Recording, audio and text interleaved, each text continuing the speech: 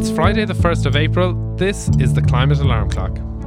This week's headlines: fires all over the country in the past 2 weeks, and climate action announced as a new Leaving Cert subject. Also coming up on this week's show, Cara Carney is back with her Book of Leaves collaboration, and we chat to Niall Hatch from Birdwatch Ireland. Hello and welcome to the Climate Alarm Clock, Ireland's weekly climate news podcast. Now, as you know, we are really passionate about delivering climate news, but this week we're going to make an exception. We feel something really important has happened that we can't ignore, that we're going to dedicate a whole special episode to. So we're abandoning climate change for this week, and instead we're going to talk about an event that happened at an awards ceremony where a man hit another man, and it's clearly the most important thing that ever happened. So we're abandoning climate change this week. I'm just going to look at the slap. April Fools. So we're not. We're back with our usual mix of features and news. So for those of you that don't know, this is a volunteer-led project just of people who are passionate about delivering accessible, regular climate news. We feel it's a really important thing to do because climate change is going to affect every facet of our lives and people need to know about it. So if you think that that's important as well, please make sure to subscribe to the podcast wherever you listen and tell your friends. So, as I said, we're back with our usual mix of news and features this week, and as always, we will start with our news roundup, and I'm delighted to be joined by Ciara Daly and Anna Pringle. Ciara, how are you keeping? I am very well, Dara. Thank you very much. And what about your fine self? I'm good, thanks very much. Anna, how are you doing? I'm good, Dara. You had me worried there for a minute. Yeah. So if you're not listening to this on the 1st of April, apologies, but that's when it went out. So we're going to start with a roundup of all the stories that we're not going to look in at detail. We're just going to round up the week's climate stories. So Anna, over to you. Okay, Dara, and as always, there's a lot going on. Last week, we talked about high temperatures in the polar regions, and this week, satellite data confirmed that the Conger ice shelf in Antarctica has collapsed. The good news is it probably won't have a huge effect, but the bad news is it's likely a sign of things to come. Oil and gas were a huge story again this week. We heard today that Germany is considering rationing gas because Russia is their main supply. In the Oireachtas, there was a major focus on Ireland's energy challenges and some concerns that we could see fracked gas being used here and also backtracking on LNG commitments. So we have to keep an eye on that. The government also announced a flurry of measures this week. They are planning to spend €1 billion on a new road from Cork to Limerick, supposedly alongside a range of public and active transport measures. We'll reserve our judgment until we see those because it's still a new road and we know that leads to more traffic. The government also approved the Circular Economy Bill, which aims to keep goods and products in use for as long as possible and make sure that materials are reused and reduce the amount of waste going to landfill. That would be a huge transformation in how we operate. But all we saw yesterday was discussion about coffee cup levies, so there's a way to go on that one. And in good news, solar and wind energy provided over 10% of the world's electricity in 2021 for the first time, with 38% of electricity coming from clean sources, including nuclear and hydro. But electricity demand grew substantially, so we've also seen an increase in coal usage, which we obviously need to reduce. Here in Ireland last year, 32.9% of our electricity was generated from renewables. And that's up from just 10% in 2010, so that's a big improvement. And we can still do better. Then last but not least, Will Smith slapped Chris Rock for not mentioning climate change at the Oscars. Thanks, Anna. So now we're going to look at a story that you didn't mention there, which was the fires that were burning around all of Ireland, basically, for the last couple of weeks. So we have seen hill fires, we've seen fires in bogs all around the country in places including Galway, Mayo, Donegal, Monaghan, Down, Kilkenny, Wicklow, Carlow, Cork, Limerick in the Ballyhura Special Area of Conservation, and Kerry. There were lots of fires, including one in the Gurtadua Special Area of Conservation. So God, that is quite an extensive list. What is causing these fires? Who is causing these fires? I didn't hear anything about this in the news. It hasn't been getting as much coverage as it should, for sure. Yes, and it's something that happens every year, and it's kind of almost become accepted now. It's a good question, Ciara, in terms of who is causing the fires. The one in Cork, in the Glen, it sounds from some reports like it was just some children doing it for the crack. Then a lot of the fires would be set by farmers to clear land for grazing, which is actually totally legal to do if you do it before the end of February. But these fires obviously are happening at the end of March, and from the 1st of March it is illegal. So one thing I've observed, Dara, is that the hedgerows are being destroyed right up until the 1st of March. And then a lot of the burning is actually burning the pieces that have been cut off hedgerows. So, I mean, it seems to be... And that part is legal though, right? I mean, it's legal to burn, or is it? Because I've seen some confusion around that. Yeah, it is. If you have cut hedgerows before the 1st of March, you can let those dry out and then burn them. And obviously there's been debates online on whether this is, even if it's legal, is this a good thing to do or not? But actually, for me, that's nearly not relevant to the debate, because can we just cut out the illegal stuff first and then worry about the legal bits? When you're saying, is it something we should be doing or not? That actually, what's the difference between me setting something on fire on the 28th of February versus on the 1st of March? Why does it suddenly just become illegal one day? It's that law is in place with a view to protecting wildlife. So birds start nesting from around the start of March. Their young start hatching. So before then, if there's a fire, most birds will be able to just fly away and escape it. After that, birds have started nesting, they've laid eggs, their young might have hatched, and so they're just animals that can't escape the blaze. That is horrific. And it's not just birds. It's not just birds. It's all any ground animals. They're all if you see hares, they're starting to have leverets. I don't know what they're called. Leverets, so there's just a lot of impact on any animals that are in the area. Oh my God, that is absolutely awful. I live in the countryside, and I'm finding out at 31 years of age that is what is happening. That is awful. Who's in charge of stopping this? Do I need to get out there? No, in all seriousness, who is in charge of looking after that? So it's sort of nobody, because there's two people, or there's two groups involved. The National Parks and Wildlife Service have some responsibility for it, and the Gardaí do. So in June of last year, it was announced that a wildlife crime unit was going to be set up as a collaboration between these two groups. Okay. And that hasn't happened as of yet. So there's no one really in charge of it. There's very rarely anyone punished for doing it. I was just going to say the what you hear is, well, we'd have to catch somebody with a box of matches setting the fire, and you're never going to catch people literally red-handed in this, which is a shame. I mean, I've obviously known people do a little bit that they burn trees or bushes or whatever, but I just never put the two and two together of what actually was living in that bush or underneath it, and that is actually really disturbing. And also, just to mention, we're in a biodiversity crisis. We've lost loads of our wildlife. Some of our species are just about hanging on, just about hanging in there. And this is just an extra stress, an extra pressure being put on bird and animal populations that, if we keep going, some birds, some animals aren't going to be able to withstand it. Wow. So it is, is it a serious problem? Is it just more really a local problem?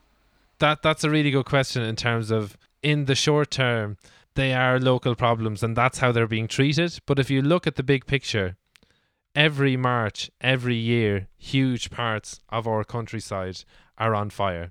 So if it was just a one-off fire in the odd place every so often, it's grand. But this is a pattern. Yeah. And what that's doing in the long term is, well, first of all, it's burning carbon stores. So places where carbon are being stored is then turning into CO2 going into our atmosphere, creating emissions. Secondly, it's causing our biodiversity to disappear. As I said, it's another pressure on our biodiversity. And then thirdly, in the really long term, by degrading this land, when we see climate impacts, so if we see heavy rains, if we've had loads of fires, the land will be degraded, won't be able to store the water from heavy rainfall, so we're more likely to see flooding. Or similarly, if we've drought, the land that has been burnt won't be able to withstand the dry weather as well. Whereas if it was a regenerated ecosystem like a peatland or a woodland, they would be far more resistant to drought. Yeah. And we're seeing more impact of the fires because we've recently had drier spring weather, partly because of the climate change. And so we've got effectively a drought in spring, which means those fires are likely to take hold and cover much more ground. And it's only a matter of time, I think, really, before you have one that becomes catastrophic.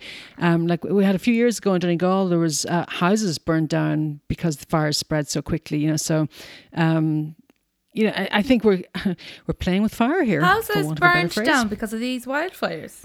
Yeah, in West Donegal, probably 5 to 7 years ago, I'd say there was a very big one, and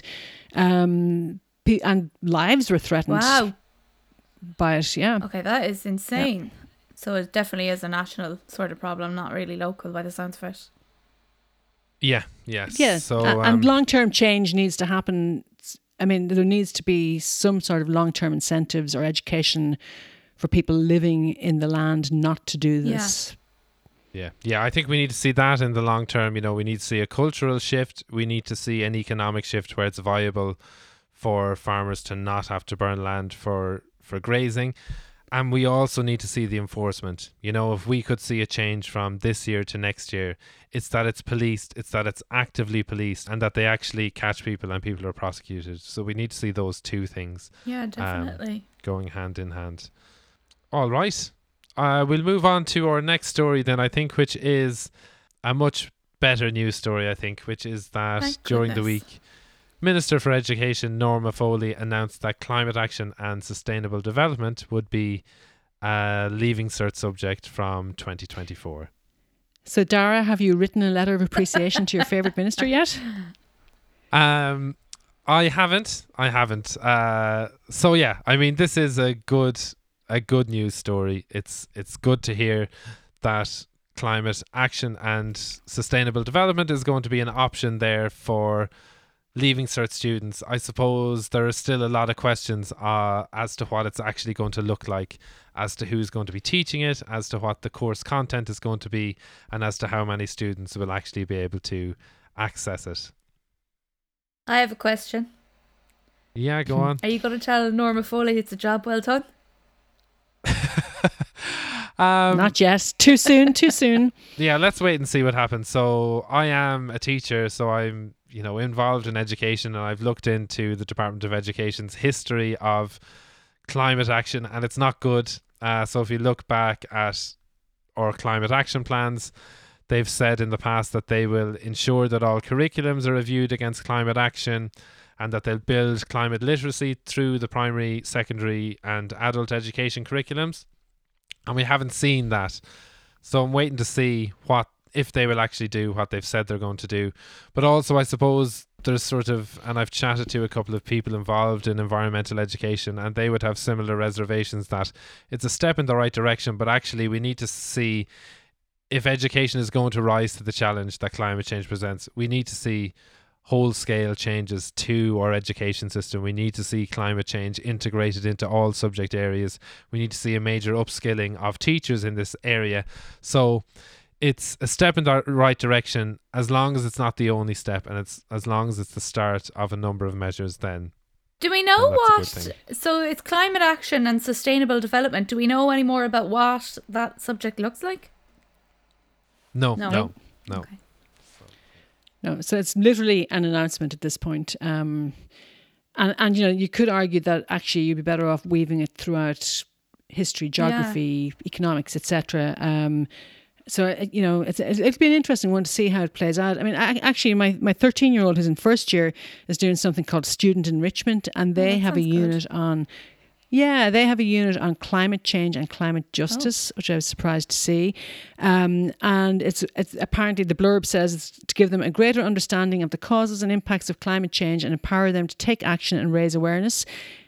it seemed kind of positive to me. I'm not sure where it came from, if it's just an individual teacher who has an interest or if it's part of the overall curriculum. And my 13-year-old wasn't very enlightening on any of that. Try asking a 13-year-old boy for any information, you know what I mean? But yeah, it sounded quite positive. Yeah, it does. Yeah. So Dara, you then picked the Not Climate story this week. I did, yeah. And I thought a nice one to look at would be the census, which is happening on the 3rd of April for a couple of reasons. First of all, obviously this data will be there forever and it will be there for historians to look back on. And I think one thing is that when historians are looking back at this data, you know, there will be addresses on the census that will have been abandoned due to sea level rise in the future. So a few weeks ago, the chairman of the OPW, Maurice Buckley, came out and said that every community, it won't be possible to protect every community, that some places may have to be abandoned. And a survey that came out last week, the 21-22 climate survey published by the European Investment Bank, found that 1 in 5 people in Ireland expect to have to move to another region in the future because of climate change. So that would be an interesting thing to look back on with this census data. I was actually very surprised that there wasn't more reaction to what Maurice Buckley, the OPW head, said, that, you know, communities might have to be abandoned. I mean, if a Green TD says we probably should turn our heat down, there's war over it, but everybody, like, that one just sort of fell under the radar completely. And it's a fundamental thing if you think about it. I suppose the one other thing then about this census is there's a time capsule element where people can write That is so can up write my something alley. on a page that's going to be sealed for 100 years and reopened in 100 years. And the Irish Times ran an article where they got different Irish people of note to write to people 100 years in the future. And it was interesting because the vast majority of them didn't mention climate change. So a huge shout out to Sarah Moss and Mancon McGann, who wrote some really thought-provoking stuff around climate change. A lot of people wasn't on, including Luke O'Neill, wasn't on their radar at all. You know what's funny? You think it's like so crazy that people haven't said anything about climate change. I think that's so normal. If I was writing a lovely letter to the future, I would be like, life is great, live, laugh, love. What if it all works out? Why? Like, what's the big deal if they're not saying this? Well, because you can't think 100 years into the future without thinking about the impact. Well, I can't and Dara can't, about the impact that we are already seeing and how that could get much worse, or how it could be dealt with and hopefully fixed. I really liked actually what Frank O'Connor, who's an activist and sustainable designer, I liked what he said. He said that it was almost too late when we realised we got carried away. We thought individualism and endless consumption would make us happy and technology was the saviour. Yeah. He's saying we were wrong, basically. Yeah. Yeah. One of the responses that annoyed me a bit actually was that of Fianna Fáil TD Christopher O'Sullivan, whose was very brief. And just to say that he is, I would say, by far and away the best Fianna Fáil TD when it comes to climate action and climate change. He said, "I'm sorry for the state the planet is in. We should have cared more. Also, Google curlew. It was a stunning wading bird with a long decurved bill." And that's all he said. Why does that annoy you so much? Is that not good? Like, that he's like, he's representing what you're feeling?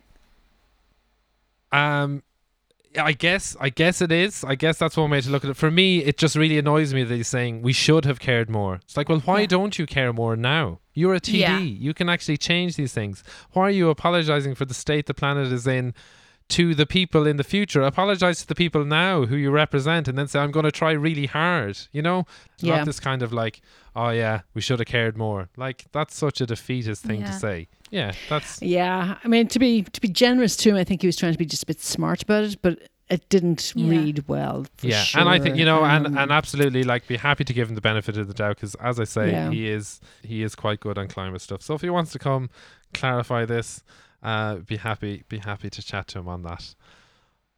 I have to say my favourite one was the anonymous one that they picked up somewhere that said it's 21-22 and have Mayo won in All Ireland yet? Mayo. I thought that was good. Yeah, maybe when Dublin's underwater, Mayo will win in All Ireland. Okay, great stuff. Thank you very much for that, everyone. We will chat to you both next week. Thanks, Dara. Looking forward to it.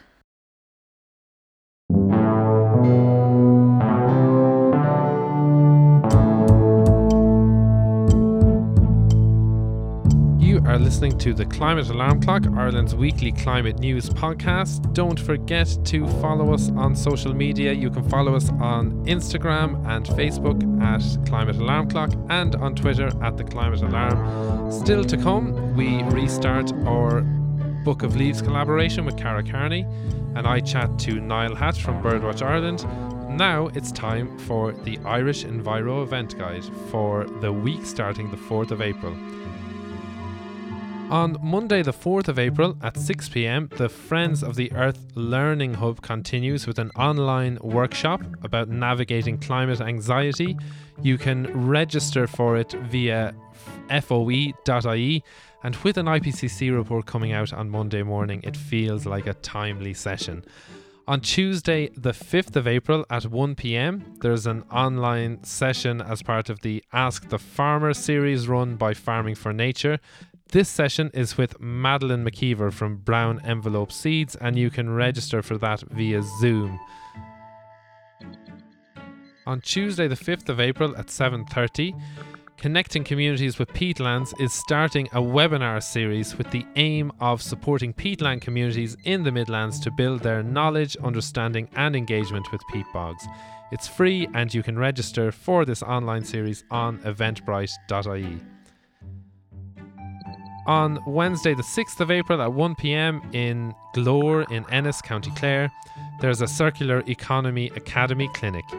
This will provide business support services including advice for startup, circular business planning, development, funding, diversification and training, and there's also free one-on-one mentoring available for learning about social enterprise, design thinking and circular economy. You can register via eventbrite.ie. At 6 p.m. on Wednesday the 6th of April, the DCU Centre for Climate and Society will be hosting a webinar reflecting on the IPCC report that's being published on Monday. You can register for that via Zoom or dcu.ie/comms team. On Thursday the 7th of April at 11 a.m. in Ballinary, County Sligo, there's a celebration of conservation success on Lough Arrow. So you can find out more about the great work that's going on there. You can register via eventbrite.ie and get the exact location.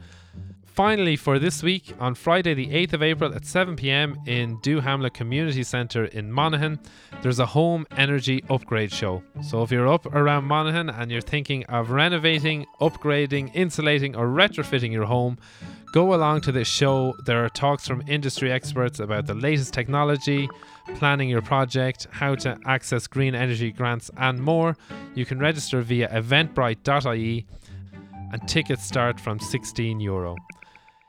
That's it for this week's Irish Enviro event guide. If you have any events that you would like to let us know about, you can email us on climatealarmclock@gmail.com or contact us via our social media channels.